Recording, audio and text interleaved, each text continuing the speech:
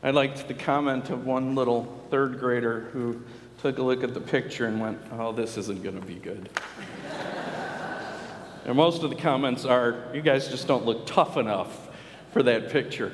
I had never seen the series Mythbusters before, so I had to get online and take a look at some of the things that were going on. And I realized after watching it might be important this morning that I bring a piece of equipment, because it seems like they blow up a lot of stuff. So since we're going to do Mythbusters, I thought I'd wear safety glasses in case we blow up something today. I'm not going to blow up anything. It would be too dramatic, but it is interesting to see. You know, there are all sorts of myths, as we said, that come into our world, and myths of different things that happen.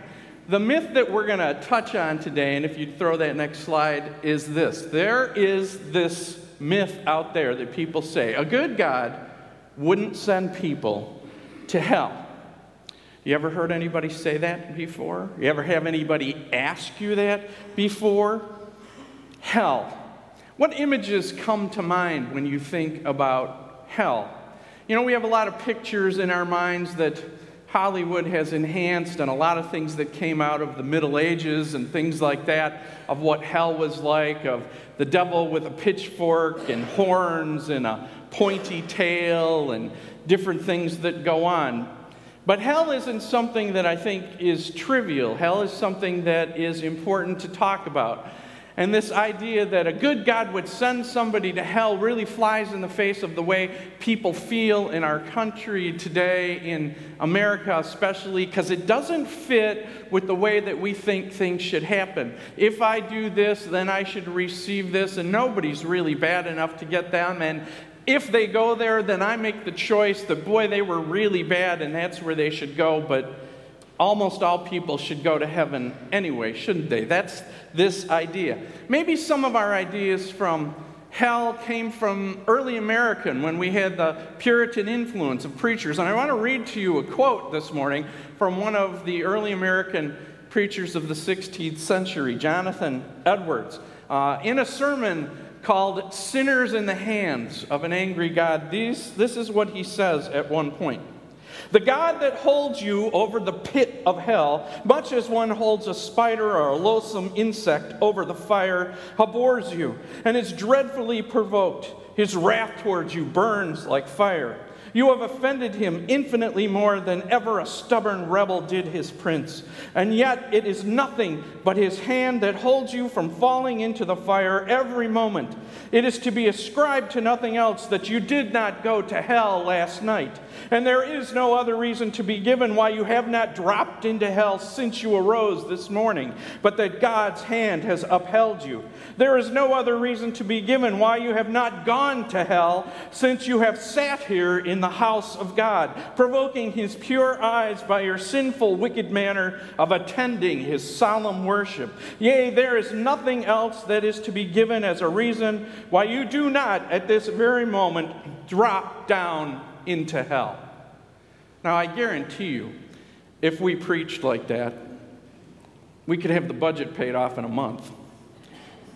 It'd be that easy to motivate you if that's what your constant thought was, that we could send you to hell because of who you are, what you do, and all those things. But we really need to come to grips with this. And the premise that I want to look at is from a book called The Skeptic. And it's a book that was written from a pastor to his father that was a skeptic. And they wrote letters back and forth, and that's what the book is. And this is the father talking to his pastor's son about the issue of hell. And I just want to read this to you, because maybe this is part of what the mindset is that we deal with in America and among most of the people. The father writes this: "I can't so quickly find solace for the nagging questions I have about hell. The Bible paints a truly nightmarish portrait of this place, does it not?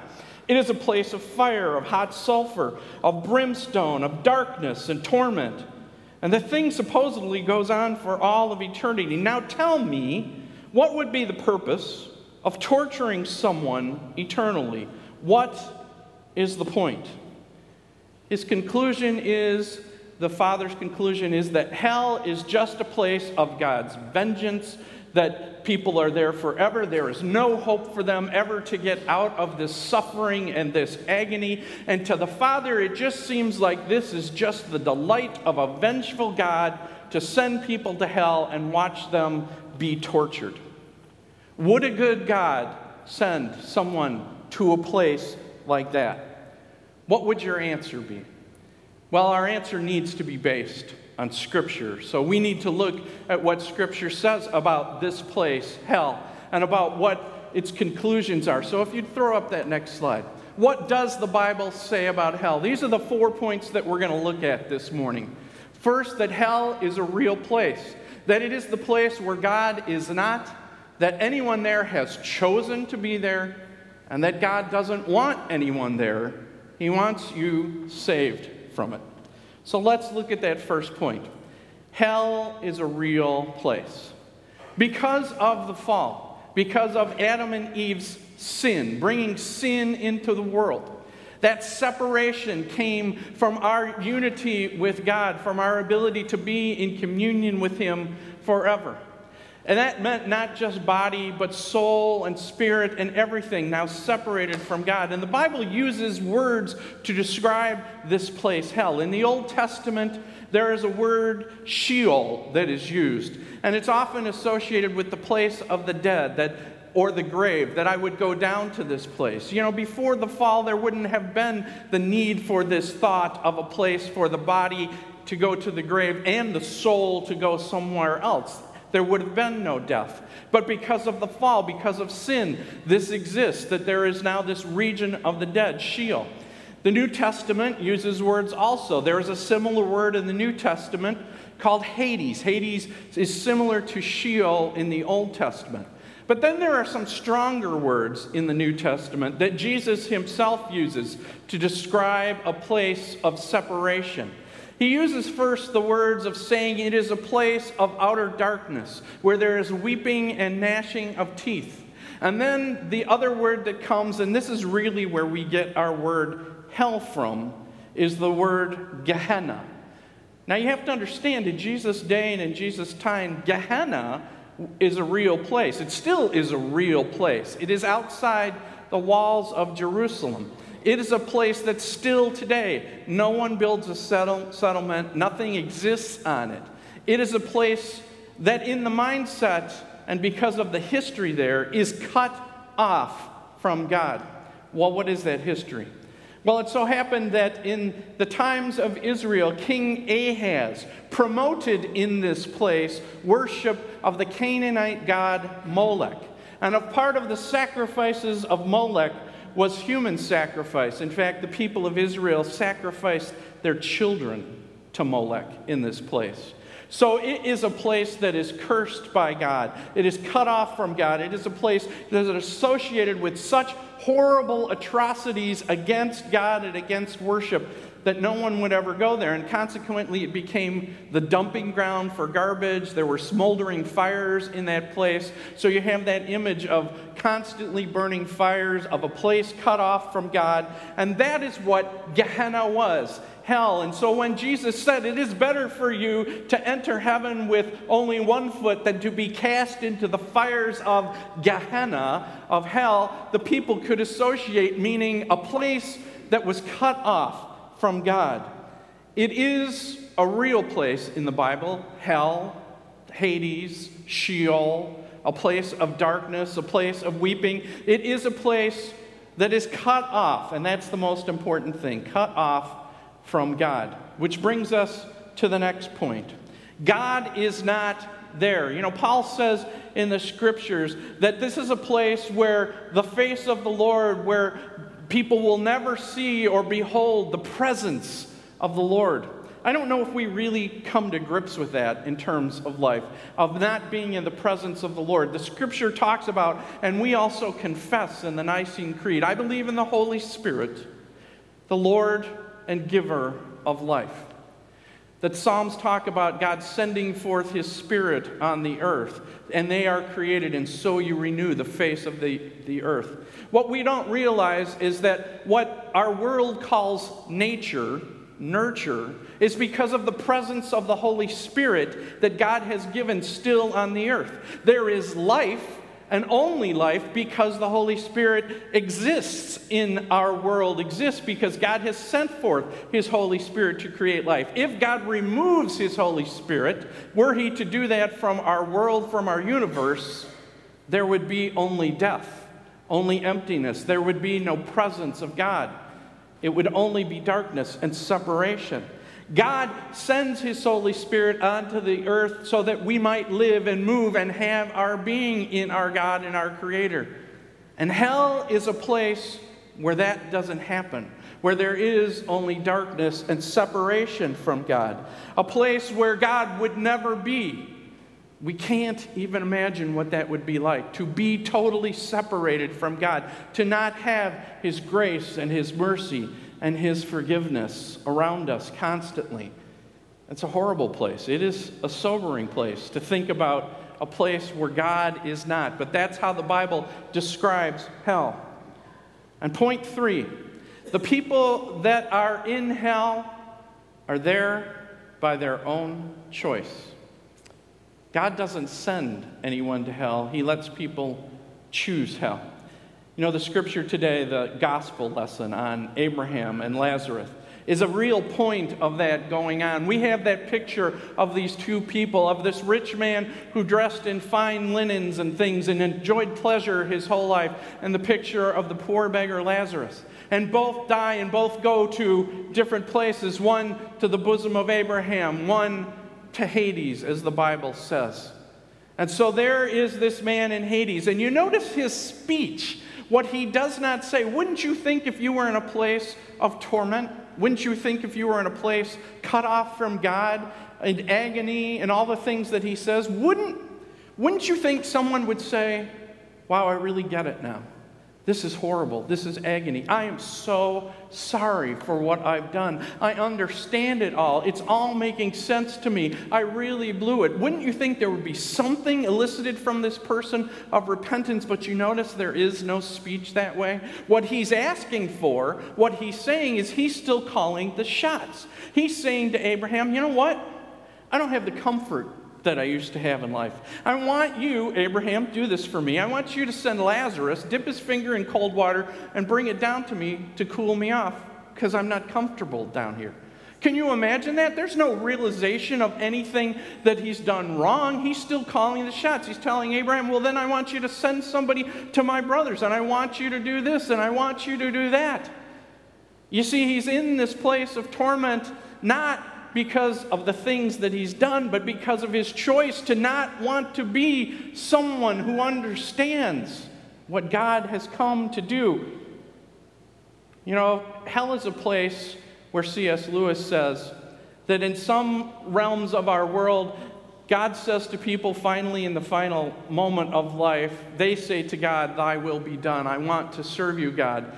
And he says there are other people that God says to them, thy will be done. This is the choice you have made. You choose not to be with me.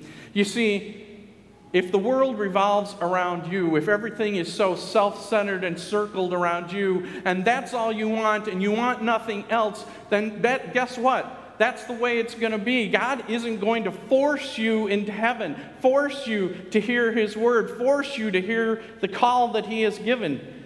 We often say God is a gentleman. If you want the world to revolve around you, then it will revolve around you. And maybe some of the misconceptions that we have about what hell really is because we have misconceptions also about heaven.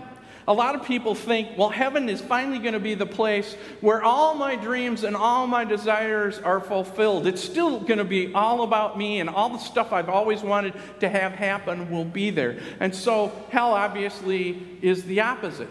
But we know from Scripture its description of what heaven is. You see, heaven isn't ever about us. Heaven is about us being there to worship, and our center being around the throne and around the Lamb, and to worship God eternal, and our focus is on Him. If in this life we don't want that, we have no desire to worship God, we have no desire to be in communion with Him, we resist the draw of the Holy Spirit to come to God and to give Him honor, and it's all about us, then guess what? God will give you the desire of your hearts. You won't have to worship Him ever again. You can go to that place where there is no hope, where there is no God ever to worship again. And then finally, and I think the greatest thing, if we come to that statement, would a good God send someone to hell? No, He wouldn't. He sent a way out of hell. You heard the scriptures today. I do not desire the death of the wicked. God does not want anybody in hell, and so He sent Jesus Christ, our Savior, into this world to be the one who took on the punishment for us. Scripture tells us that God's wrath was poured out on Christ at Calvary. There is His wrath poured out in every way and every measure. That Father asked the question, well, what is this? Just a place of wrath and punishment that people go on forever? Why would God do that? And yet, God didn't do that. God poured it out on the person that He loved the most, Jesus Christ, for us. And in Jesus Christ, that wrath is taken away. We think about, are people sent there because they're such bad sinners? We think about the worst people in the world that we can think of. They belong in hell. And, in Dante's Inferno, at the center of hell was someone like Judas who had betrayed Jesus. And yet, we know the Scripture tells us that Jesus Christ came and took away the sin of the world. So it isn't about sin either. It's about the rejection of God's salvation. It's about rejection of the plan that God has for you and for me. God has given Jesus Christ to the world so that no one ever has to go to hell. No one has to be there. No one has to make that choice. God says it's very simple. Believe in the one whom I sent, who took the wrath, who took the sin, who paid the price. That's all there is to it. And yet people will say, I don't want God. I don't want forgiveness. I don't want anything to do with you. I don't want it, God. And God says, well, then you don't have to have it. And they go into a place like that. A good God wouldn't send someone to hell. No, a good God sent His only Son, Jesus Christ, to redeem us, to save the world through Him. And He offers that up, and He calls people again and again. And this is the message that we preach. This is the message of our church. No one ever needs to be in a place of darkness and gnashing of teeth, of separation from God. There is hope for the world and for every single person. And it's Jesus Christ, our Lord and our Savior. So there's the myth. Would a good God send people to hell? No, a good God wouldn't send people to hell and doesn't send people to hell, and we need to tell them that. No, God made a way for people not to be in hell, and it's that simple. It's Jesus Christ, our Lord and our Savior, who takes away hell, who takes away wrath, who takes away sin, and pays the price for you and for me, that we might be forever in that place with Him. The blessedness and the bliss of heaven, to worship and to give thanks and to praise the one who did all of these things for us. May we ever have our eyes fixed on that cross, on the gospel of Jesus Christ, which is the power of salvation for every single person in this world. Amen.